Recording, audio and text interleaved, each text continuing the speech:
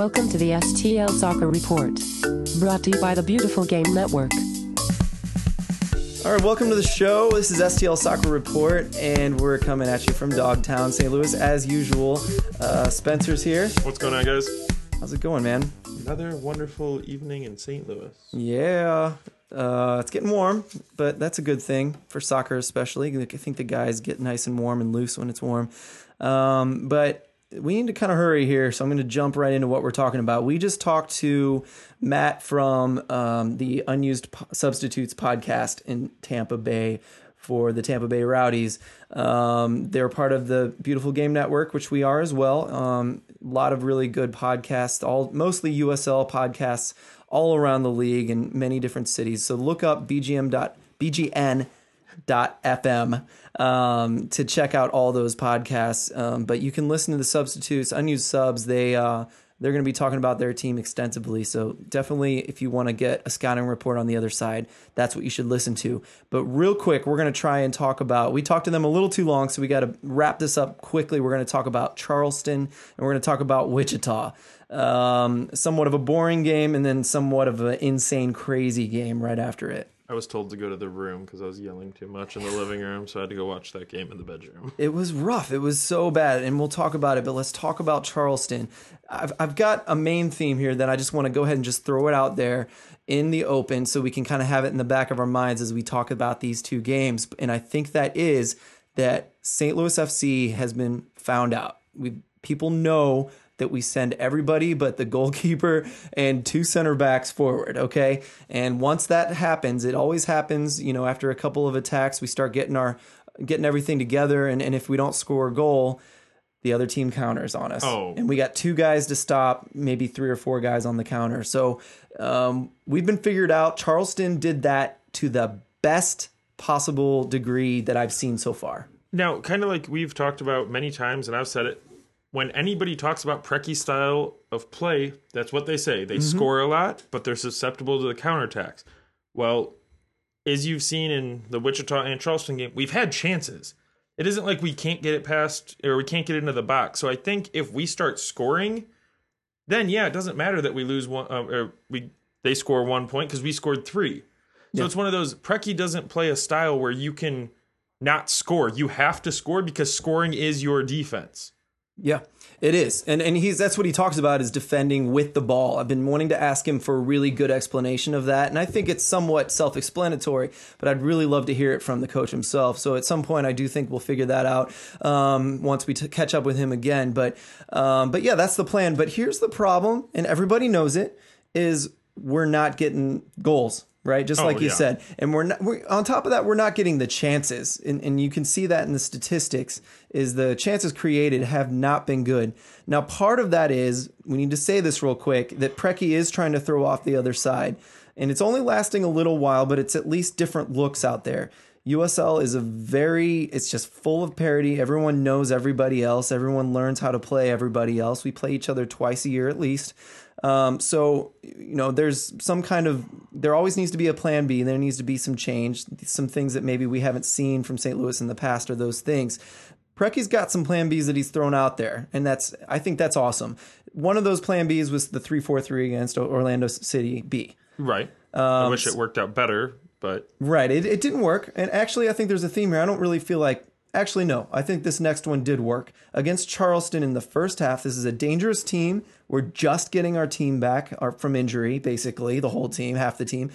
And he puts out, in my opinion, 3 defensive midfielders in Tony Walls, Tyler David, and Dragan Stoichkov. Now, I love seeing those 3 on the field. I think they're 3 really awesome players to watch. It's cool to kind of clog up the middle on Charleston and defend for the first half, make sure they don't get a goal on us away. And then start attacking like normal in the second half. But, Valesky was up top and got almost no chances in that first half. It was really ugly. He was getting frustrated. It was very stagnant. Yeah, and I'm not sure they planned on getting, I think they threw some balls over the top, some direct balls to try to catch some off guard, or maybe get lucky with a ball bouncing around in the box, or a header off a set piece or something like that, playing kind of like Ottawa Fury played us when they came to town. It just didn't happen, and I would say it's admirable that Charleston One. It was 2-0 in the end, 1-0. wasn't it? It was 1-0. Okay. Just in the 62nd minute. We held them off, and I think that's admirable. But again, we scored 2 or 3 goals like Brecky likes. It doesn't matter that they scored Yes. 1 goal. Exactly. I mean, the 2 games we have won this year, or 3, how many have we won? 3.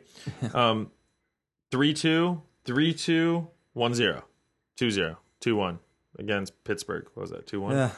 Yeah. We're sounding like a defensive team there, aren't we? But that's what I'm saying. We have to score goals to win. We're not going to win 1-0. We're not going to, we have to, our best defense is just getting enough goals on the board that when you do get counterattacked that 1 or 2 times, it doesn't matter because you have double their goals. Yeah. And we are getting people back, and I think it's going to start looking better, but I feel like our team has to relearn each other now that we're all going back to, the starting lineup. Hurts.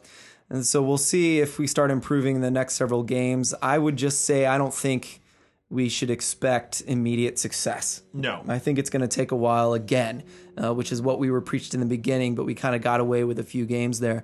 Well, let's talk about Wichita, because this ties in that we didn't play like us because it wasn't working. Wichita was a much better team than I expected, even though I've heard really good things about them. But Preki changed the whole attack, and it's because in this case, it was a really smart move because we just figured out they were bad at something. And we figured out their defenders weren't good in the air, basically.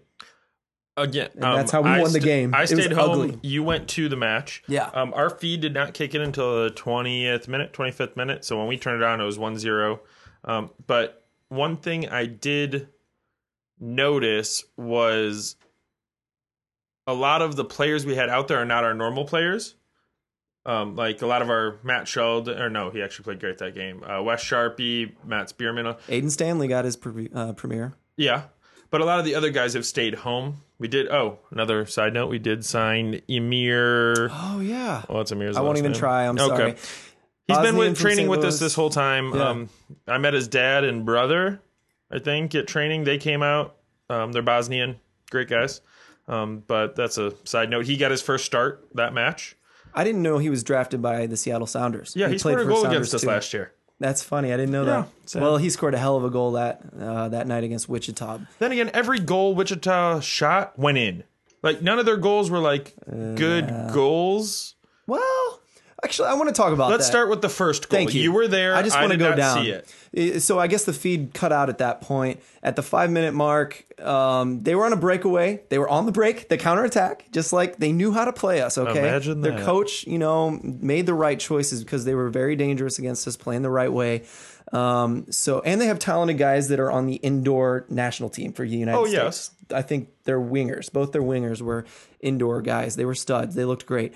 So in the 5th minute, they got a counterattack. No one was there to stop them. And so, Davila Goric came out from his goal line and attacked the guy who was about to score the goal on a breakaway. And he jumped out and he hit the ball first and kind of rolled a little bit on top of the attacker. And the attacker went down, of course, but he stopped the ball, called a foul. I think we all kind of seized up oh, that might be a foul. And it probably was a foul. And it was in the box, so it was a penalty kick, but it was so light. He did not take him out at all. He rolled over him, and I can 100% say that. He rolled over the goalkeeper, more so than Davila rolled over the attacker. He just went for the ball, but there was contact. The ref, I think we all know at this point, called the lightest game I've ever seen in my life. So that was the beginning. That was right at the beginning, making a huge call. Only a yellow card. So my big question, I would love to hear people's response to this, was if you're the last defender, granted the goalkeeper's almost always the last defender, if you foul someone in the box as the last defender, To isn't prevent that a goal. Isn't that a red?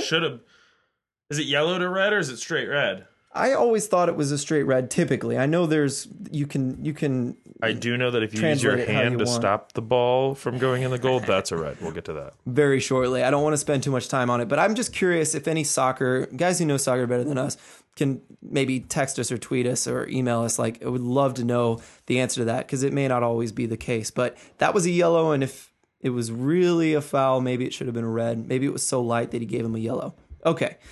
33rd minute. AJ Cochran. So that was a penalty kick that got their first goal. Okay.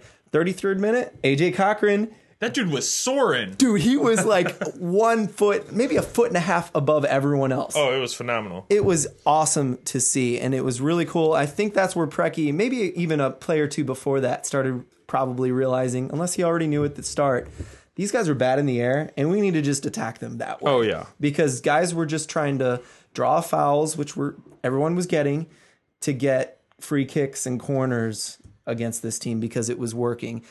As AJ showed us in the 33rd minute. Awesome goal. That was one of the better ones on our side, honestly.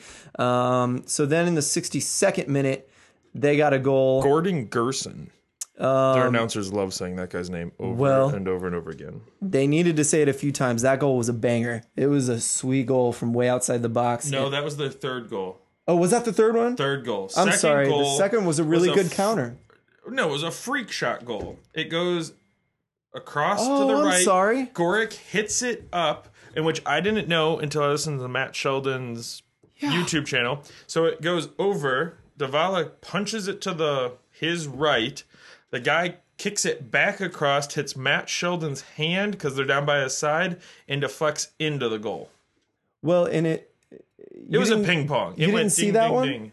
I mean, I saw it, but I didn't see it hit Matt Sheldon's hand. I think the argument was it was a corner, right? And it hit the top right corner of the goalpost. So it was out at that point. Like it hit the back of the goalpost a little bit. Was it? That's what I thought the argument was. And then it skied up. Everyone thought the play was dead. And it just went in, and everyone thought it was no big deal. It was a weird ping pong goal on that one. And honestly, it might have hit two people because I didn't see that either. I thought the play was dead too, and I looked over to talk about what just happened to someone else. Like, ooh, that was close. It hit the corner. And then they started celebrating. Right. So it was really weird. I know. Actually, I forgot. I'm going to play an interview probably right now, actually. We'll stop here because Jeremy comments on what everyone thought about that. Okay. Do you have heart medicine yet? No, Oh my god! I should be too young for that. It's Open Cup. It's going to be that way. Crazy. Yeah, I know. And I kept telling myself, but for goodness sake, did you count them? Did you count the yellow cards? He had a tough night. He had a really tough night, and it wasn't that type of game. You know what I mean? We weren't nasty. They weren't nasty. Yeah, I thought it was more civil than. Yeah, he was giving away yellow cards for kicking the ball. I mean, come on, they're going to be up for it. You know, we had some guys that hadn't played a lot of minutes lately. They needed some minutes, so they were going to be nervous, and it was going to be that type of game. But just let the game play a little bit. It didn't need to be that way. Yeah, well, you just huddled up with all the coaches. Anything that they were thinking throughout the game. If I could be a fly on that bench, I would have loved to hear what was going on. Disappointment with some things and some mistakes. I honestly think the one goal that trickled out, I think it hit the back support bar and then went out. So the ball's out of bounds.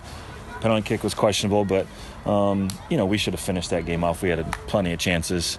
But it's good to see Milan play almost a full 90. You know, it was good to see Amir get some 90 minutes tonight, and he played well. The ball that he served in Jose was great. It's good to see Jose pop a couple of goals.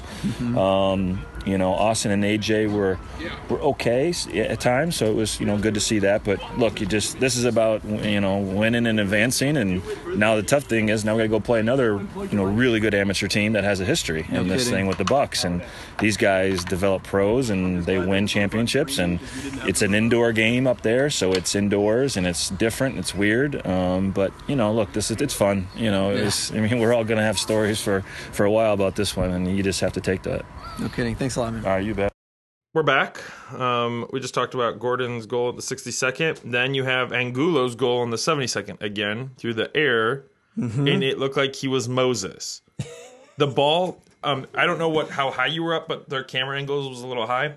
The ball comes in, everybody just moved away from him, and he headed the ball straight into the there was nobody somebody was lost or picking his nose because literally parted like the Red Sea, and there's Angulo standing in the middle and I'll just put this in the net. That makes so much sense. I couldn't see much. I just know he got it in, and I couldn't believe the ball made it to him. It was crazy. So yeah, what's next? 72nd minute. That was Angulo. Oh, sorry. And then they got one in the 81st, which was a screamer. Yeah. From outside the box. From Amir. No. From their... I thought that was theirs. I'm so sorry. Dory Corfi? I don't remember how they say it. Corfi. But that dude hit a screamer from outside the box. What's his name? Either he's really good or that was the goal of his life. Gorick literally had no chance. No, he didn't have a chance. None, zilch, nada. We looked at each other and just thought, okay. I started applauding. I really You did. did the slow clap. You're like, okay. Yeah, I really And that did. put them up 3-2 in the 81st minute. We had some huge chances coming down. Ball bounced around the box. Milan went to put it in. He misstepped and couldn't get a full kick on it, which then led to it dribbling to the corner where Colton Haskin decided that it was better to become a filling goalkeeper, stopped it with his hand, got a red card, and we got a PK out of it. At this point, Turned out that was the best thing he could have done. oh yeah. Right. So I'm freaking out in the bedroom going, it's Yeah. the 90th minute. I'm loving this. This is going to be awesome. We're going to No. tie it up right here. I'm furious. I'm furious at this point because I'm like, I really, truly, I'm not lying to you. I was like, he's going to miss this. Maybe that was bad voodoo on my part, and I'm so sorry if that's well, true. spoiler alert, Angulo skied one. It was a field goal. Oh, yeah. Well, Also, I I want to say, cussed a lot. yeah, I did too under my breath. I was trying to be quiet because there were kids around me. But you guys probably didn't see this in the feed. 3 guys were arguing they wanted it. Oh, yeah. Guzman wanted it. Ledbetter wanted it, I think. And Milan tried to argue with that. He wanted Angulo Angulo Milan put got his the foot ball. down like a dad for sure. Milan got the ball, set it up, started walking back, Yeah. and Angulo then walked back up and reset it. I don't know if that was a call from the sideline that might have been. Preki Yeah. or what, but there were people arguing over it. which- Everyone wanted it, which is good. So we miss it. We're still down 3-2. I'm ready to die. Oh yeah, I'm So looking for embarrassed. traffic to go play it at this point. I thought it was done, but shortly before that, actually. Luckily, there's 9 or 7 minutes of stoppage time was Right. the only saving grace to this. But even shortly before this, they put in Tyler David, right? Yeah. And I can't remember who they took off. They took off, I think, a midfielder.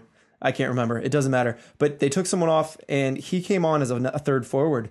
And, Oh, yeah. And you just knew the second he got up there and he started standing in line with Milan and Angulo, you're like, okay, he's there to head the ball. oh yeah, And again, that's their just... team wasn't very tall though. No, they weren't. And that's part of why they were bad in the air. Oh, yeah. They didn't stand a chance. We have really big guys who are used to competing with other huge guys on Correct. different teams. So, he was in there to do this job. And at 90 minutes plus 5, he scored. Yeah. That's exactly how we scored. And luckily, it was Angulo that served it up to him. It was a great header that came across, and Service, too. yeah, it was overall great. I was super excited at that point, knowing that if we could just get into overtime, them being a man down, I thought we could pull it out. I did, too. But I had the faith. And on top of that, this is where we have to stop and say, Preki, you earned your damn paycheck on that one. I mean, That would've- well done, sir. that would have been a scary bus ride home if we lost that game. Oh, yeah. Oh, that would have been a rough. So depressing. It would have been a depressing car ride home for me. Now, I was I didn't- already terribly depressed when I thought we were going to lose. I didn't hear it. I didn't know where people were reading it, but Preki was furious at the conditions of the field. Yeah. So I actually took some pictures ahead of time. And I was like, oh, this is kind of a nice pitch. It's real grass. I was excited. Took a picture up close. It looked nice till the ball was on it. It's kind of tall. It's a little too tall. And it's not patchy in that there's large spots of no grass, bare grass. It's like huge clumps everywhere where you could hardly see where there was just holes in the dirt. So that's why you saw that ball bouncing like crazy. And the grass was taller than it should have been on top of that, maybe to cover the patches. Yeah, but Preki was not happy. So it with moved really slow. And I would say our first 5 to 10 minutes was the problem. Again, the feed didn't kick until the 25th. So Yeah, I mean, and maybe it was that.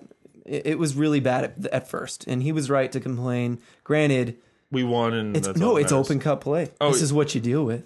Exactly. And, later this Well- month we'll be indoors.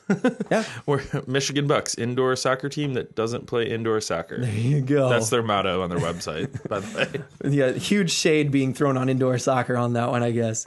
But let's just finish up the game because we've said everything we've wanted to say here other than talking about the yellow cards. But That that ref called everything and anything, any bumps, any falls. if you complained about how bad the call was, he gave you a yellow. You get a yellow, you get a yellow. It reminds was me of that rough. Oprah meme. You get a yellow, you get a Don't yellow. worry. What's the snare drummer's name from the Luligans?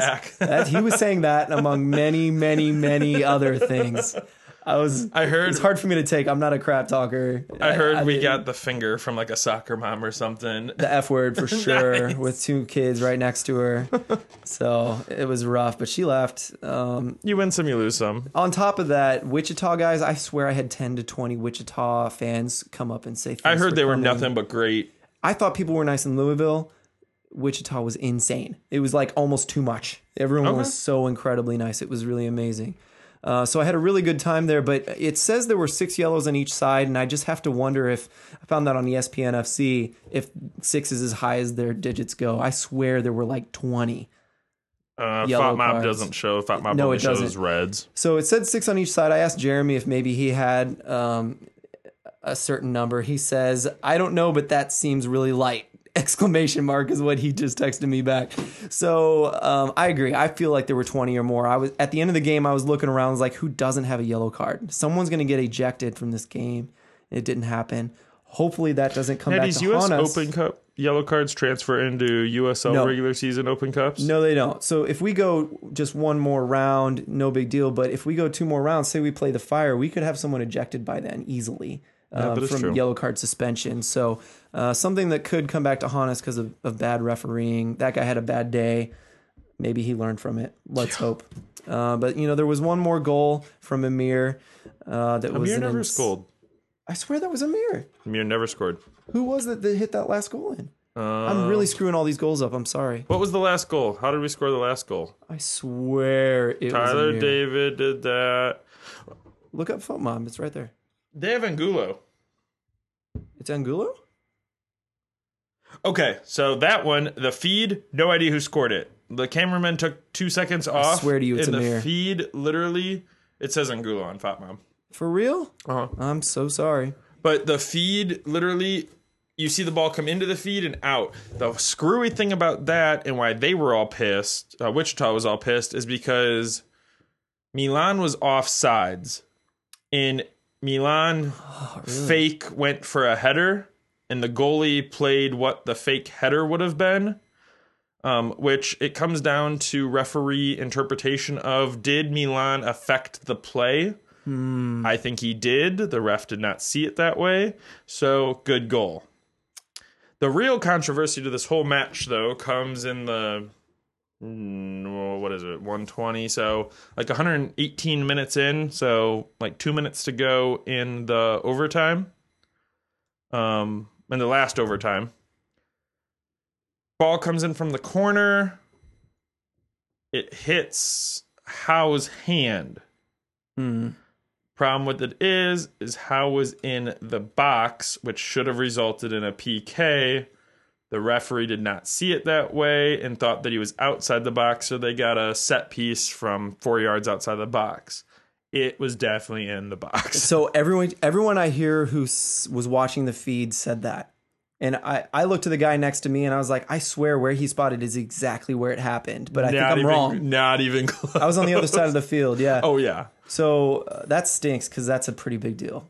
Oh, yeah, and it sucks to see it happen in the U.S. Open Cup where now they're done. There is no more like, oh, we'll get them next game. But that's soccer. You win and lose. And Yeah, I think Wichita put up a really, really good fight. They maybe should have had us. So good on them. They got a really good facility going there. I think maybe if they fix that pitch and spend the, $27 million they're putting into that. I heard system that. there. That's crazy. Yeah. So, if they put in a little bit of a new pitch and good facilities on top of that, expand the stands and get some fans in there, that's a one hell of a stadium that could easily go up to Division III, which is coming to USL in 2019. So let's see if maybe they can make it up there, and maybe we'll see them in the future again. It could be heated after all this craziness that just happened. Yes. So that's it. We were going to stop there. We tried to rush through it as much as we could. Looks like we only took about 12 minutes, so that's not bad. But next up, you're going to hear me and Spencer talk to Matt from Unused Substitutes podcast down in Tampa. We talk about the game coming up. We talk about our personnel, talk about random stuff in our 2 cities. And we also talk about MLS a little bit at the end. So stay with us to the end of that if that piques your interest. Otherwise, we'll be talking at you after this weekend's action in Tampa. Thanks, everybody, for listening. Have a good night, guys. Bye.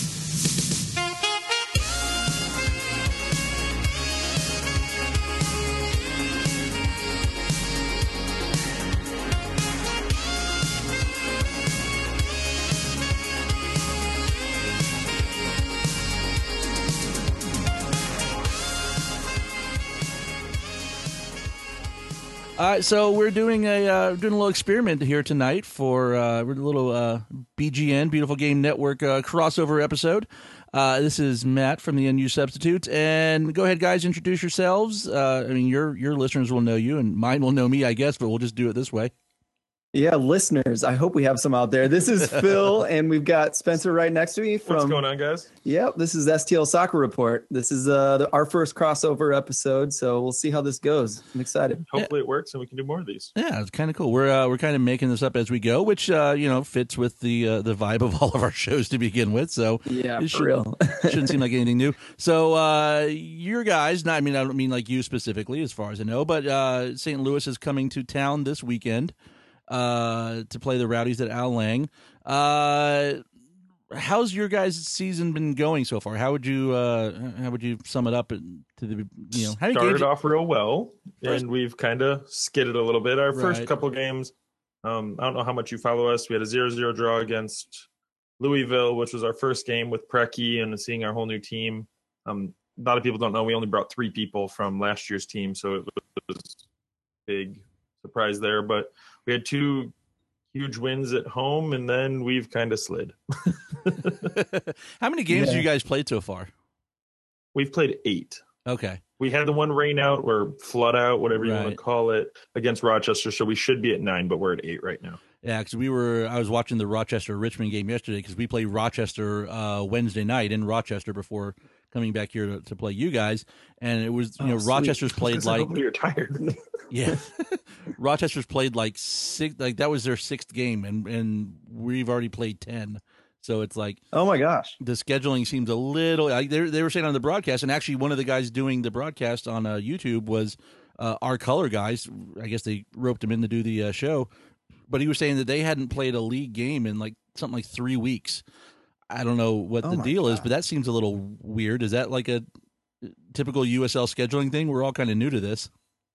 No, actually, I've actually heard this year was weird in multiple ways, and I know they've spread it a little more. They added the 2 games, but I know they've spread it out a little bit more so that people are getting a little bit more rest. And I assume that's an Open Cup thing, but I mean that's a lot of time. Like, I'd we be had upset if I was Richmond. Oh, yeah, we had this weekend off.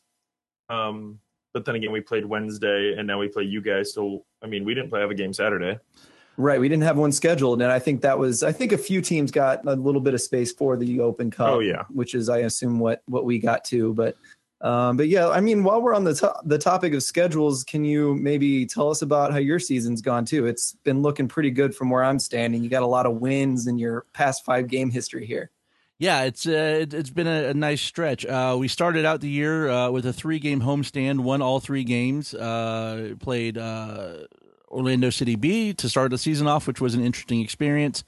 We played Toronto FC2, and I'm trying to think in my head right now while I'm pulling up the schedule because we have not had a lot of rest in the last couple weeks. But yeah, we started off with 3-game homestand, went on the road. Lost at Louisville. Okay, so we played Orlando, Toronto, 2, and Ottawa Fury at home. Won all 3 of those. Went on the road to Louisville. Lost that one. Then another road trip to Cincinnati where we ended up with a draw after having the lead for most of the game. Came back home to Charleston. Lost that one late. Richmond came to town next. That was a 1-0. Went up to Ottawa. That was a 0-0 draw, which is something we've had way too many of with Ottawa over the years. Louisville then came back down here. We beat them here, and then we went up to Toronto and beat them, and now we've got Rochester and you guys to round out this week. And we had our Open Cup game last week thrown in against the Jacksonville Armada U23s. Won that one 3-0. So we're on to take on Miami FC in the next round. Now, who did you guys sign this offseason? Some guy from Wolfsburg. Yeah, he's somebody. Wolfsburg, named Marcel Schaefer. He's Wolfsburg's longest serving player. He's been there for like 10 years. He'd actually been linked with possibly going to Atlanta United about a year ago, and because his mom lives in Atlanta, I guess, and then said he kind of had second thoughts about maybe coming over, and then earlier in the season, there's a preseason tournament we played called the Florida Cup, and Wolfsburg was there. Someone else, a couple other German teams and a couple of South American teams, and then he's joined after that. So he's here supposedly. How's he been doing for you guys? Oh, he's been fantastic. They put him in. It's kind of weird right now. Like he started out, we're playing like a 4-2-3-1, and he was the one of the two in the defensive mids. And then the last few games, though, he's shifted back to playing left back. It started out to cover someone else with an illness. Right? Well, kind of, but he's played there in Germany before. He said his preferred position is in the midfield. But he played left back for one game to cover illness to another player, and is just kind of stuck there. So, and then you have one more player, Cole. Yeah, Joe Cole. Yeah, that's what it is. Heard of that guy? That Joe Cole guy. He's been something else, and that's when that story broke last year and he came in, we were all kind of like, what's he coming here for? What's he coming here to do? He's been fantastic. Like, you can't get him off the field. He plays through injuries, plays hard. He's having a ton of fun. The time we've gotten to talk to him, he's one of the nicest guys in the world.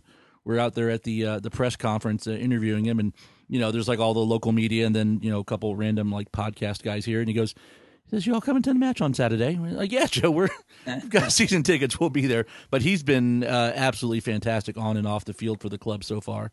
Yeah, I've heard nothing but good things about Joel, and I feel like he is the guy that people point to, where like a high-profile guy that actually he does it the right way. He's playing in Division II in the U.S. and could possibly have tried, to get something more higher profile than that. But the guy is he puts his heart into the game no matter where he's playing, and I've heard nothing but good in that way. People are like, well, I wonder if Drogba is going to be that way in Phoenix. Doubtful, right? Has Drogba even played yet? No, he hasn't even been on the bench yet, as far as I know. And we kind of joked about that because when Drogba was in Montreal, it was kind of one of those, didn't want to do a lot of away games, didn't want to do a lot of turf games. I mean, Joe's played everywhere, home and away, turf, grass, whatever. He's out there last week against Toronto FC2 in I don't know, it looks like a middle school's like a rec field or something, and just running all over the place. Like he's having it. It's kind of funny. Dan and I joke about it on our show. We both became Liverpool fans around the same time, and that was the same year that Joe Cole started playing for Liverpool. And that didn't work out so great for him or for Liverpool. And so we still haven't mentioned it to him that, hey, we're big Liverpool fans, because we know he doesn't like talking about that time in his career. But he's been absolutely fantastic. Well, that's cool. Well, while we're talking about that, what are some other players that we need to look out for? I know you guys picked up Brown in the offseason. I don't actually know where he's playing, whether he's a striker or a winger. Last time I listened to your podcast, you were saying you weren't sure where he was going to play, which I guess that was a long time ago. Now that I think about it, I've listened to a few since then, but last time I heard you talk about him, that's what you said. But yeah, who are the guys we should look out for as like star players or people that are going to affect the game a lot? All right, so Deshaun Brown has been playing as a forward, and they've kind of mixed up the starts a little bit between him and Georgi Ristov, who is kind of our legend right now. He just set the modern era Rowdy's record for appearances. He's a couple goals away from breaking Rodney Marsh's long-standing goal scoring record. He came here the year after we won the Soccer Bowl in NASL, so he's been here for a couple years. He's led the team in scoring. It kind of looked like he might be starting to wear down a little bit last year, but he had a little bit of we were calling it a renaissance for a while there, and he's been scoring a lot this year too, and between playing as a forward or as a winger. So that would be a guy to keep an eye on. And we signed this guy he's a Northern Irishman. He's played for Northern Ireland's national team, and he's played a couple years in a couple different clubs in England, been in the Premier League for a season or two, named Martin Patterson, who's kind of been the super sub off the bench. And he's been having a pretty good run lately. He came on Friday night against Toronto when we were 1-1, and within 10 seconds had scored. Wow. And we've talked to him. He's had a little bit of an injury-plagued career, and when we talked to him after the Open Cup game where he got what was the second goal in that game, I mean, he goes, look, I love playing football, but right now my whole life is about proving everybody wrong. who said that I was washed up and written me off and that I should shut it down. So he's an intense guy that's been doing a pretty good job too.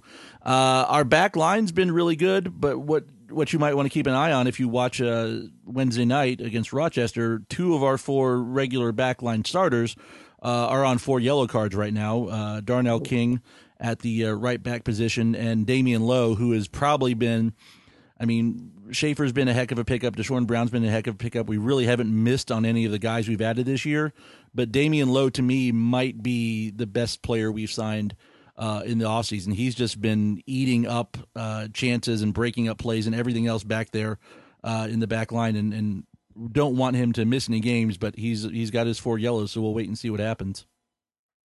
Very nice. Where did he come from, that center back? Damian Lowe, I believe he came out of Seattle too. Cool. Interesting. Well, I was going to try to list off all of our star players, but Spencer, I can't for the life of me think of who they are other than our goal scorers who have been a little dry lately. Like if you were to say who's someone they should look out for, I mean, who would you even say at this point? Well, I would go with the dark horse and say Milan Petrosovic. He played in the U.S. Open Cup game. He should have had 12 goals. He had 3 or 4 of them that went high, went wide, couldn't get enough on it. But he was in the right place at the right time. Again, no one's really seen much of him. He only played, what game did he play? He had like a groin injury, so he's been out for quite a while. But that dude has a motor, keeps running, doesn't speak a lick of English. That's a lie. He's gotten a little bit better. But it's just a lot of, hello, happy to see you. Yeah. He came straight from Austria Division 2, but he's a Serbian Preki prodigy, if you want to call him that. Okay. Well, yeah, and he's like a Preki prodigy in that he works his butt off on the field. That's my favorite thing. You about can't him. miss him though. He's about 6'3", Mr. Clean looking dude. Yeah, shaved head, muscly. He's big. Anybody else? I mean, I've been impressed with Christian, even though he had Christian Valesky, got him from Rochester, like right before the season started because he was training with Sporting Kansas City. And I was actually talking to him, and he said one day he showed up to practice, and they went, "Hey, we don't need your services anymore." He said he didn't even see it coming, so he kind of started to scramble for a team. Knew about Preki coming here, so he jumped to us. And he went to college right around St. Louis too, so there were roots there. Okay. I'm trying to think who else. Like I always say, West Sharpie on the wing has done well for me. He's a Clearwater boy, so he's excited to come home. His family still lives in Clearwater. Yeah. He went to USF up here in Tampa. I watched him back when he was in college. Actually, one of the IMG preseason games, I was out there in the stands, and he just was standing right in front of me, talking to someone else who was out there on the field. So I was going to ask you about him because I'm looking at the ever reliable resource of Wikipedia, which shows him as no appearances yet. But has he gotten in some games this year? Yeah, he got 2 assists against Pittsburgh, actually. So we can all give Mike Sparts a little bit of trouble, all the Mongols guys about that. But yeah, Sharpie's been really good. We didn't pay much attention to him at first because he didn't get a lot of preseason action and he didn't do anything terribly special in preseason. But since the regular season, he's been our best fullback, I think. And that's saying something because Matt Sheldon is a really good player too. But he's played on both sides and done well. Trying to think. I mean, Ivan Mirkovic, but he just got his cast off, and it looks like he's swimming in a pool to try to regain strength, so he won't be there. I guess you could go Dragon Stoikov. Well, and that's what I always tell people is we're familiar with. He came from Indy 11, didn't he? Yes, he did. Yeah. We're familiar with him. Now, maybe you can explain this because a lot of St. Louis people don't understand. It says, according to Wikipedia, that he took a year off.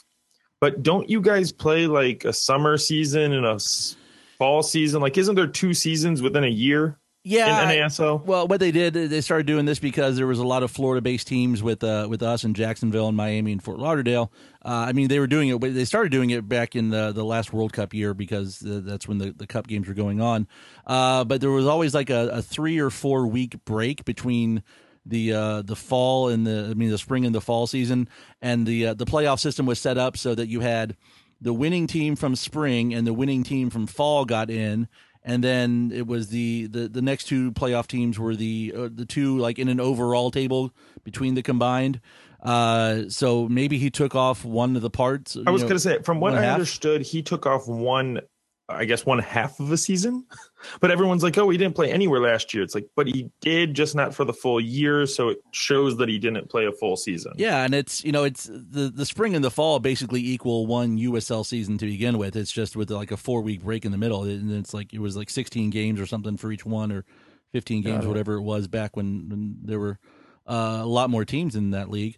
Yeah, so I mean, we're kind of I was kind of looking forward to Sharpie doing a little homecoming. I mean, he's played against the Rowdies. There's usually a preseason USF and Rowdies game, so it'll be fun for him, I'm sure, to get back home and have some family members be able to come out and watch and everything. So that was kind of cool. And Angulo's a striker. He was a Fort Lauderdale striker. Yeah, he was. We'll take it out on him. I liked him a lot better until the 89th minute of the U.S. Open Cup match.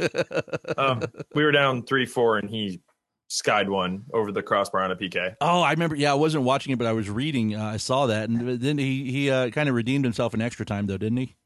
He was the one that had the assist. I did text message Tyler David and say that Angulo owes you a huge stake, because if Tyler doesn't put that in, we lose and we blame Angulo. Yeah, it's true. Nice. I want to go back real quick. Something you guys mentioned about the way Open Cup is scheduled. And this is, it's even hard for me to even kind of predict a lineup until I wait and see what we have tomorrow night, because we played Saturday, May 6th again in Ottawa, then a week later home against Louisville, then went back to Canada that Friday, then which was last Friday, and then Wednesday this Wednesday against Rochester, and then we had that Open Cup game in there after the Ottawa one as well. Like, it's been or I guess after the Louisville one, it's been a hectic few weeks for us, and the game against you guys on Saturday is kind of the end of a run there. So we're interested to see. Luckily we've come through so far. We've won all the games, including the Open Cup game. But this is Rochester. It's really hard to say who they are based on them only playing 6 games, but a little bit lower in the table. You guys a little bit higher up. I mean, that's kind of. I wouldn't be surprised if we did a little squad rotation on Wednesday to save some guys for Saturday. I don't know. Yeah, I'm interested to see what happens, but I can tell you that St. Louis is like, we need a break of some sort. So This is really good news for guys like us, because St. Louis has just been on such a bad streak here. So many injuries, and guys are actually back and coming back. And so, like, if Tampa is a little bit off because of so many games, I mean, that's something we almost need at this point. So I'm interested to see how this goes, just knowing that. Right. I'm kind of wondering if we save up our 2 guys on yellow cards on Wednesday and save them for Saturday, or if they play them and hope for the best. Now, you guys travel to Miami FC for your game next Wednesday? Yes. See, you guys have been lucky. Jacksonville Armada within a drive. And they Miami came here, FC so that within was a fun. drive. Yeah. And then for us, we got Wichita, which you went to, 8.5-hour drive. Whew. Then you have what was it? Oh no, sorry, it's only 6. Oh, it is only 6? Yeah. Okay. Well, then we were hoping to get Indy 11, because I would definitely make a there and back trip after work and come back. But no, we did Michigan Bucks, which is what's their motto? That's an 8-hour. We're an indoor team, but we don't play indoor soccer. Do you know anything about the Michigan Bucks? Just the name. I remember watching. I watched them play inside Detroit City a couple years ago in the Open Cup, because I remember watching some kind of indoor game and thinking, that's interesting. Yeah, they play indoors. Wow. So, I mean, that's another 8.5-hour drive that I won't be able to make. So I'm kind of upset. Our first 2 years in the league in USL, we had Minnesota United come to us 2 times. We had Des Moines Menace come to us. We had AFC Cleveland come to us. This year, it's like, can't make it to that game because they're all so far away. Yeah, I wish I could go. I know the supporters group, Ralph's Mob, is organizing a trip down to Miami, and I wish I could do that, but it's the last day of school, and I mean, you can miss that, right? I'm already missing tomorrow, and I kind of can't. So I wish. Now, who did you guys draw for the MLS round if you do make it past Miami FC? Orlando City. Oh boy! At Orlando, or does Orlando come to you? It would be us going there, which means it'll be our 3rd trip there this year, because we have to go there twice for games against OCB. Okay. We're kind of all excited, hoping that we can beat the Michigan Bucks because Chicago Fire would come to us. Nice. Man, they've been having a great year, too. Yeah. I know. The one year they're good, we might actually get them. Why couldn't we have got them the past 3 years where they're god I awful? know. It would be Well, they're not awesome as- to see Schweinsteiger, though, play at Soccer Park. Right. Yeah. I think he's going to sit at home in Chicago more than likely. But I hope not. Yeah. But then again, we were their affiliate last year, so we have Drew Connor, Patrick Duty, Morel's actually with you guys now, isn't he? oh yeah, I yeah. forgot about that. Oh, he's a little, because he's from Lakeland too originally, so he's he's turning quickly into a fan favorite. He's only made a couple of appearances, but scored a nice goal in the Open Cup game against what turned out to be his college teammate as the goalkeeper. And he's had a couple little. He might be one of the fastest guys on the team to begin with. I was going to say he is That fast. dude flies. Yeah, he But is. like I was saying, it's kind of cool because a lot of those guys that trained with us and practiced with us are actually starting now. Right. So it'd be kind of cool to see them come back with their MLS side now to face us. Yeah, that would be cool. That'd be kind of neat. We got another connection too, but he's retired now. Mike Ambersley. Mike Ambo. Yeah. I loved and hated Ambo all at the same time. But he's a great guy. Love him to death, though. I want to say we started playing again in 2010. I think he came in the year, or either the second year or the third year, won the title here in 2012. Left, I think, a year or two after that. Came back a year or two ago with, I forget who he was with then, but just is still a fan favorite in the area. Really, just class guy.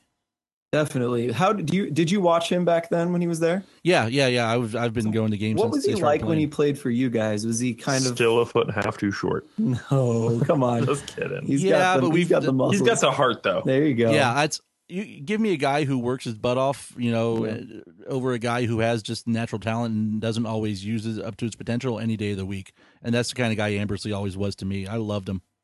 Yep. Same thing in St. Louis is what we got. So unfortunately his body was failing him a little bit. Oh, Yeah. but So- you still had to drag him off the field. Oh yeah. Yeah, He wouldn't come lightly. yeah. Yeah. So Joe I'm Cole actually plays curious like if a I Mike can- Ambersley Go kind of ahead. guy. It's the best way I can kind of describe Joe Cole is what he's been doing here. Like he's played through injuries. He's not told the coaching staff about it. He's not told the fans about it. Like Joe Cole plays like a guy who has Joe Cole talent, but plays like he has Mike Ambersley talent. that's awesome. Well, I was going to ask, I'm kind of curious of all the teams you've played so far, do you have one that you think is the best team in USL other than, say teams present here, but who do you think is the best that you've played so far? Out of the teams we've played, like we knew Ottawa from NASL. Cincinnati, like they just seem to be having a rough start this year. I thought they'd be very, like, it really seemed like we would get the win up there. Charleston kind of impressed me, being a very solid team, and starting to look at the standings. It's like Charleston and us and Louisville a little bit are separating them. Louisville, I kind of hate that we've already played our 2 games against them this year because that's been 2 fun matchups overall. Other than that, I mean, really, if I had to pick one team out of them right now, I mean, Charleston's the one that beat us at home, so I gotta pick them, I guess.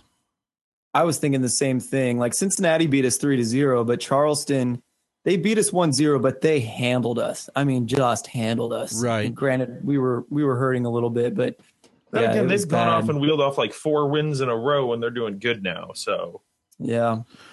we barely beat New York Red Bulls 2, and they beat them 6-1. Yeah. Yeah, So- they smashed me. I wasn't expecting that one. I wasn't expecting Red Bull 2 to be to Have fall you off played that them much yet from this last year? No, I've watched them a little bit, and we have a friend who was used to work in the box office here, who now runs their ticket operations up there. So he's kind of given us info here and there. They have yeah. a Swedish kid who looks like he accidentally got on the New York Knicks bus, but he accidentally got on this bus. The dude's 6'6". The girl that walked him out on the field, they walk out holding hands with a little Right. kid. The girl was probably 4 feet tall, and he still was 2.5 feet taller than her. It was impressive. Nice. Yeah, but looking at the rest of our schedule, I mean, the best team that's on our schedule, at least right now, I've got to say, is San Antonio. Oh, you guys are playing San Antonio. Yeah, we have one When did they get good? conference crossover game. Came out of nowhere. We play them. It's our next to last game. 3-0 last year at the end of the season, and then this year they haven't lost yet. Well, So. but they had a bad game against us for sure because they were looking way better against everyone else. For some reason, they had a bad day against us last year. But yeah, they're doing so well this year. Is that one you're kind of a little worried about there? Yeah, considering the time of year, it's our next to last game on October 7th. And it's on the road. Now we've played in that stadium before. Actually, when they opened that stadium, I think we beat the then San Antonio Scorpions like 5-1 or 5-2 or something there. About a year or two later, they got back at us with a like a 7-1 or something. We just fell apart.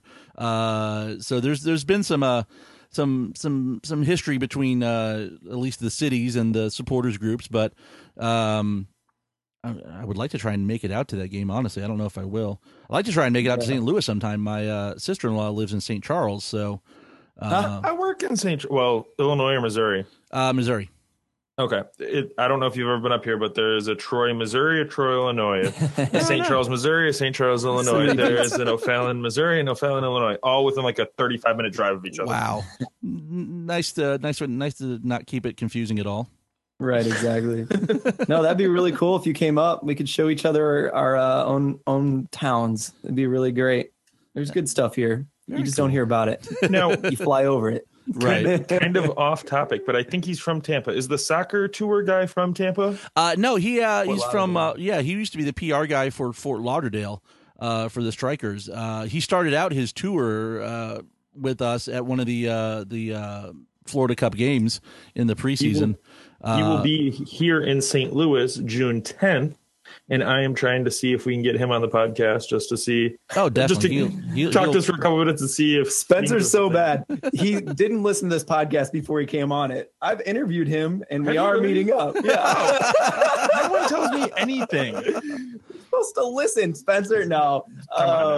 But yeah, he's coming up here, so that'll be really cool. I guess you talked to him the day that I actually interviewed him, and that's why we couldn't meet up, I think. Oh, one of the reasons. We blocked you, huh?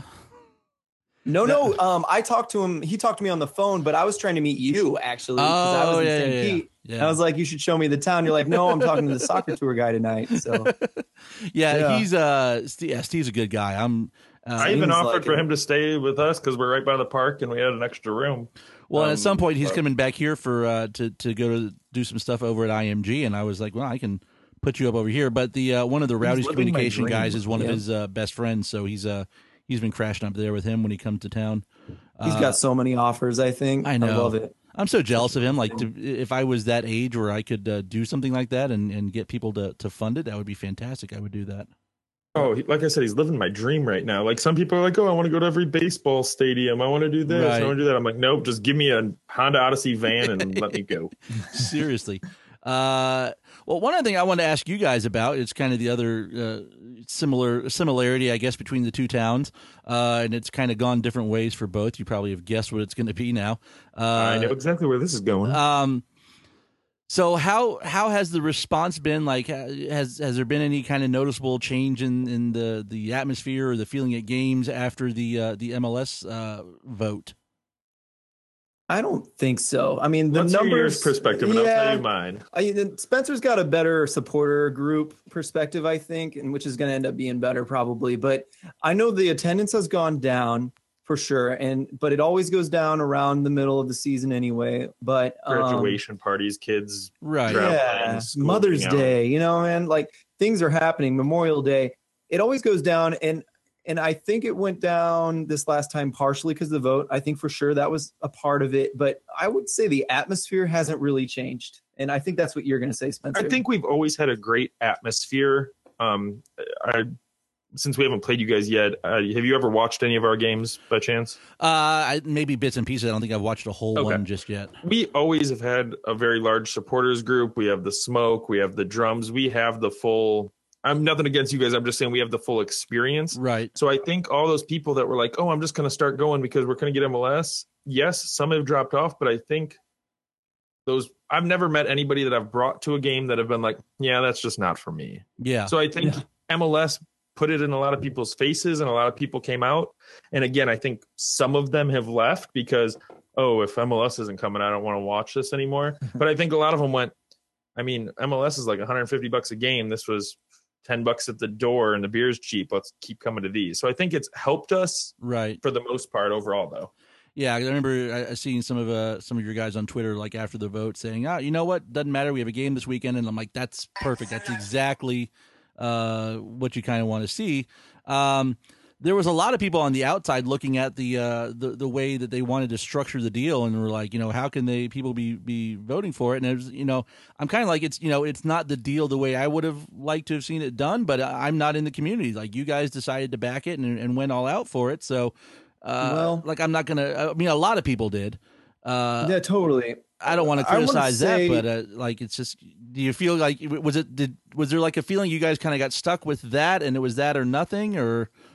Oh yeah, well they said that. Was very blatant. That came out very early that we need 60 million or this isn't happening. And they've held to their guns. They're not even trying right now. And if someone tried, if someone ponied up, or someone was willing to take more than a 10-year risk in losing money, which is asking a lot. I'm not saying it's not, but it's no one wants to. We'd have it. If anyone just did it, it would be here, but no one wants to. They were demanding 60 million from the city, just the city, not our extended county or anything surrounding. But we talked about it in our MLS podcast, and if St. Pete, if you guys lose out on this in any way, you ought to go back and listen to that while you're nice and bitter, because it's just us talking about, the tax. Just the whole vote was misunderstood for sure. Right. I don't think people really realized where it was coming from. And then the whole millionaires thing was coming out, but trying to give millionaires money. And that is true to a certain extent. Every newspaper headline just read welfare for millionaires, not understanding how the tax was done, where it was coming from, what it would do for the city. And I think it just gave people bad taste. Yeah. But that said, I mean, it's really easy for someone from Tampa to look at our MLS deal and say, how can people support this? Because in my opinion, tell us about yours, because in my opinion, yours is the most pure MLS offer on the table right now, in my opinion, as far as asking for money and taxes. People talked about your vote recently that passed like 80 something to something.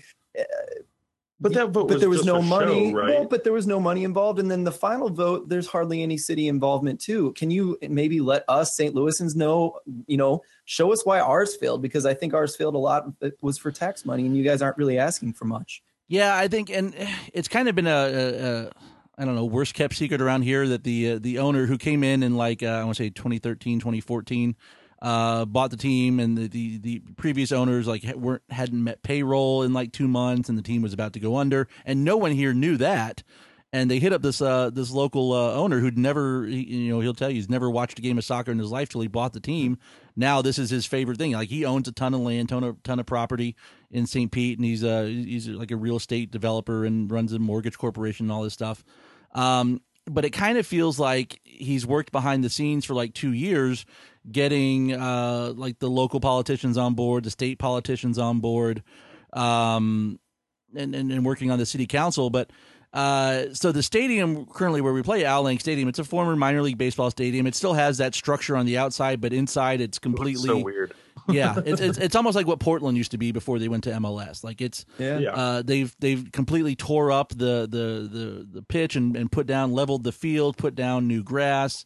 It's the same. The pitch is the same size as what they have up at Columbus Crew Stadium, and it's actually bigger than what NYCFC has in Yankee Stadium, which I always laughed at. Like, we're able to get a full size field in the minor league stadium, and they can't do a full size field in the cathedral of baseball at Yankee Stadium. But he's come out there. Hey, it's a cathedral because there's a million home runs hit out of that tiny little park. Oh yeah. But no, that's great. But the stadium is owned. The stadium and the land's owned by the city, and the club just manages it, and they're the primary tenant. They're the only team that plays there. So he says, look, the owner, Bill Edwards, says, look, we want to go to MLS, and he goes, and I'll pay for the expansion of the stadium, like $80 million. I'll pay for it. I'll get a group of investors, and we'll pay the MLS expansion fee. We don't want any city money, any county money. There's even state money in a fund that's kind of set aside for sports teams who are looking to as part of like tourism funds or something. He goes, I don't even want any of that money. I'm doing everything private. See, what you said in there is this came back of 2013. So you said he's been not buttering up politicians, but he's been very active with all this. With yeah, but us, behind the because scenes, the a lot, Rams I think. or the Rams leaving, the ownership group got thrown into it very quickly. Right. So what do you think it was from start to finish, from the words MLS might be coming to St. Louis to the vote? What, 9 months? Yeah. So everything was so designed that quick. way, though. Everything was so fast that a lot of people weren't educated on how this worked, where you guys have had a little more time, I think. Right. Well, not only that, but it's actually, it never occurred to me either. And I'm sorry if I'm throwing shade on a Tampa deal, but, we were going to own, or no, was St. Louis going to own the stadium? It was. St. Louis, the city was going to own the stadium, and that's how our whole problem breaks down, is if SCSTL, the ownership group, owned the stadium, then they're on the hook for property tax and everything. Right. And they don't want to own the stadium because then the city can't use that stadium for concerts and stuff. Their whole thing was, it's good for the city. We're going to pay you rent for 30 years. We'll even do all the upkeep, and you can rent it out to other people. So SCSTL did not want to own the stadium. But they were going to upkeep it, and they were going to maintain it. They were going to, sign a lease for 30 years or something like that. The lease wasn't going to be bad, which is that whole anti-Rams deal thing. So, so those are the differences, I think. But still, the city's not paying hardly anything, and it sounds like the state wants in on top of that. Yeah, you guys got a really good thing going. The taxpayers aren't going to pay anything for it. And that's even, it's easy to say before a shovel goes in the ground, they're not going to pay for it. But in that referendum, that vote they had, heck, the owner even paid the cost of putting on the special referendum for it. It's in the language that the city and the county will not provide any money for this, because the city and the county, they still want to own the land and the stadium. He's going to expand it, and because it's public property, the charter for the city of St. Pete says that voters have to vote on whether to allow a lease of longer than 5 years. So what the whole vote was can we negotiate can the city negotiate a longer lease, basically? And it all depends on if we're picked as one of the four teams. If not, where does he want to put the stadium? Right where it is. He's just going to expand it. Updating, yeah. Oh, so he's just going to knock down that stadium and build an MLS stadium on the same ground? Not even that. He's He's going to put, because you've got like the old baseball stand, third base, first base kind of thing. Then the other side is empty. There's like a portable stand there now with about 1,000 seats. He's going to build a stand on that side. He said how much this will all cost? He says $80 million. Yeah. See, that was our other problem. Is it wasn't just 80 million, it was 250 million to build the stadium and then another 250 million for the expansion. I think that's where this all went sideways. And what a lot of people said was, why don't you just build a $150 million stadium? You save $100 million. You don't need 60 million from the city. But that's where I think they're so pure about it, is they say they know what they can afford without asking for city money. So the good side is there's a good chance this passes any kind of vote or any kind of political problem they could run into in the future. I guess this is where I kind of want to finish this conversation, though, is we had MLS on our side, maybe partially because ours was so expensive and fancy, and because of the soccer city that we are. But what do you think your hopes are, Matt, in landing this as far as MLS politics is concerned? I'm biased. I admittedly look at everything through my green and gold tinted glasses. Garber owns a home in Sarasota. We've heard from multiple people that they are trying to recreate what Seattle, Portland, Vancouver have in the Southeast. And us and Orlando are a infinitely more natural rival than Orlando and Miami. And then you would throw in Atlanta as kind of that third Southeast team, and the way they've taken off down there. So I think they're interested in it. And part of me thinks that the whole approach to this is part of that plan, because there seems to be this whole trend, with public opinion, at least, towards, privately funding stadiums and not doing public funding. And he's just going to put it out there. Look, we have local government, we have state government on board with this, we have private funding. Like, it's almost like they're daring them not to do it. And how does it look for them to go and pick a taxpayer funded option over, a privately funded option? Money's money. Yeah. Do you think it hurts you at all seeing that you've had MLS in the past and it's failed? I don't think so, because there were so many other factors. I mean, that was MLS 1.0. There never was a local owner or investor in the team. MLS ran that team the entire time they were here. And I don't. I mean, they put it in Raymond James Stadium, or the old Tampa Stadium now. Back then, because I remember going to those games. Part of the problem was that it wasn't the Rowdies. The Rowdies were so kind of rooted in the community as far as they were the first pro sports team in Tampa Bay. They were the first championship winning team. They were a big thing here during their original run. And when MLS first came in and said, we don't want to have anything to do with the old NASL, and we're not going to use those names, and we're not going to use that kind of heritage, it turned a lot of people off. So I don't think so. Everything we've heard from MLS people, Garber did a not a presentation, like a sports marketing seminar down here at USF, and he's like, I think it'd be a great place. I don't think there'll be any issues with the one thing Orlando likes to bring up are territorial rights and media rights stuff. He's like, look, we fixed it everywhere. We fixed it in LA. We fixed it in New England and in the Northeast. Like, we'll fix it here too. It seems like he's on board with it as being a possibility. It's just a matter of getting into that fourth spot. And if Beckham and Miami can't get going and can't get their stuff off the ground, then that's another chip in our favor, I would say. How long before that's just dead? I read a thing that what time is it? Well, they brought in another investor, and they're negotiating a deal to buy this last 3-acre parcel of land, and it's going to a vote soon. And last I saw, Beckham publicly said, "This is it. If we don't get this vote, we're done. It won't happen." Plan B. Beckham St. Louis. So no way. So I just want to back up a tiny bit, because my favorite thing you mentioned there was that, you have local ownership now and you didn't have it before. And you listed all those wonderful things about the way the club is now. And one of the reasons to leave NASL was because you talked about Bernasconi, and I can't remember whose podcast. It was either yours or I think it might've been Extra Time, was talking about his time at the Strikers and what went wrong. And that was the main thing he listed there was just, there was no homegrown people getting into it in Fort Lauderdale. They were just, the owner came and bought a thing to save it, bought it all out, and then started trying to bring in superstars for advertising, even though they weren't a part of the club. It was just a mess and a half.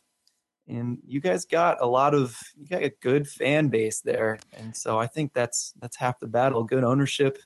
That's another half probably. I think you guys got what it takes. My only worry is MLS. I wish you guys the best though. You're my favorite plan as far as MLS plans go. We always like to joke that, everyone else in Florida says they can't do a downtown waterfront stadium, and we've had it for about 3 years now. So I don't know what the problem is. And it's beautiful. You pass it right by that bridge on the way out to IMG. So it was great. It's a beautiful spot, especially in the early season, like the April, May games, when you still get a breeze coming off the bay there. And they're going to keep that. They're kind of doing it almost like San Jose's, where you're going to have an open end. There's going to be one open end out into the bay and one open end looking out into downtown. Like you can see Tropicana Field and some of that area, assuming Tropicana Field is still there at some point. Now I'm jealous. Maybe I'll just move there just for MLS. Hey, man. It's going to be fun. We'll wait and see. I love it. It's great. We're very eager to see what happens. But, and if it doesn't, it's not going to change my opinion of it. Talking about how you guys dealt with the letdown there. My only worry, though, is that if it doesn't happen, I can't picture the owner, still continuing to hang on to the team. I would assume he would probably sell, because he's like, I want to go to MLS. So if it doesn't happen, and then what happens to bringing in guys like Joe Cole and Marcel Schaefer and stuff like that? So it'll. That's what we were afraid about. Is everybody we signed was at the beginning of the whole MLS thing. So does Preki leave next year? Do all of these players that came hoping for MLS? But like you and I talked about before, MLS is 4 years away. Yeah. Nobody has hopes of, let me just sit at St. Louis for the next 4 years. When they get MLS, hopefully we're the team. Yeah, I think St. Louis is spoiled in that way. I think everyone else has MLS in their eyes. You have to think that teams like Phoenix and San Antonio, who have more or less said this, they got their eyes on MLS. Yeah. And so I think St. Louis is spoiled in that way. That's really unfortunate that, maybe the owner wouldn't stick around for longer Division II soccer in Tampa, but you never know. Or maybe you get bought out by a good owner too. So, well, we always kind of joke around. The guy that owns the Lightning is he's on the board at Liverpool. And he used to have the guy that ran LA Galaxy and stuff for AEG was his like CEO of the team for a while. So we know he's got kind of an interest, but he's a very Tampa guy and our guy is a very St. Pete guy, and those two areas can kind of butt heads sometimes. So I don't know if it would ever Do you guys like happen. Khan or no? Do what? You guys like Khan, Jacksonville Jaguars owner? I've heard he's phenomenal for that city. I know the fans like him. I know the players and coaches and stuff like him, but they haven't gotten the results yet. He has more money than God. You don't think he could help you guys out if he's a St. Louisan? I think that's why Spencer's asking. Yeah. A lot of people thought that he would come back up here because he has the experience owning stuff, but he never. I'm almost starting to wonder if he's more invested in Fulham now than he is in the Jaguars. Interesting. That is true. Because Fulham seems to be making a little bit of a step up. Well, what do you think? You got anything else you want to talk about before we wrap up? I don't think so. One last thing, prediction. What do you guys got? I'll start. Okay. I'm going to say 3-1 Tampa. Way to have faith. Man, you don't have our legs under us. And I think you're going to bunker and counter-strike because it's so far worked for everyone who's tried it. So there's that. For us. And that's, most of the teams that come here have played that way with the exception of Louisville. I mean, we've had, 60-70% possession in most of our home games in a couple of the away ones too. But Louisville came here and was like, hey, we're going to attack. And they did. And we still got a 2-0 win out of that kind of by playing the counterattack a little bit. So we'll have to see if they're willing to change up strategies. But it's been a good sign, at least for that game. They were willing to make some changes. What's your prediction? I always seem to default to 2-1, and I'll go with that again for this game. We're going to be it's going to be the last, and not even really the last game before a break because they're going to have Open Cup a couple days later. But being back home for the first time in a couple days, I'm going to go 2-1. You guys are tired. St. Louis 1-0. All right. Hey, someone's got to do it. I had to.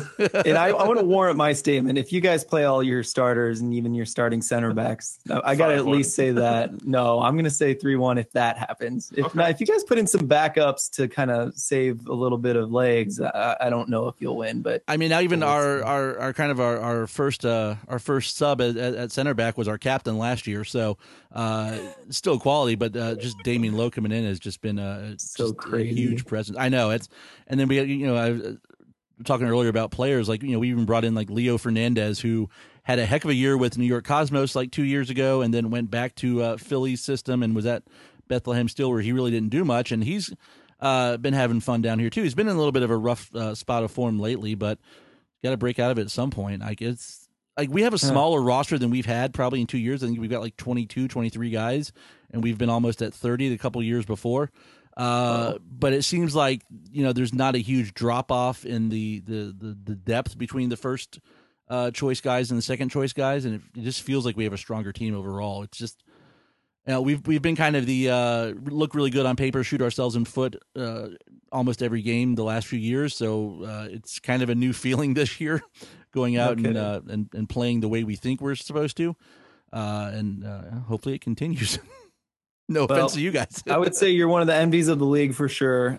You guys look great. And, I swear every time a top 4 stats in the East comes up, you guys are at the top of it every time. So, yeah, we'll see how it goes on Saturday. But, yeah, Matt, thanks for talking to us. I'm glad this crossover thing happened. I think it went well. Yeah, I don't know if I can throw this whole thing in our show because we're already at like the whole length of our regular show, but I'll chop some stuff up. Oh, yeah, we're probably going to just throw it up, but we'll probably start with a little bit of talk and throw it in right after that. But, yeah, it's a good long conversation. Yeah, it was fun. We'll have to do it again sometime. Yeah, definitely. All right, we'll talk again after the game. All right, man? All right, have a good week and have a fun weekend, but not too fun. Yeah, right. All right, talk to you guys later.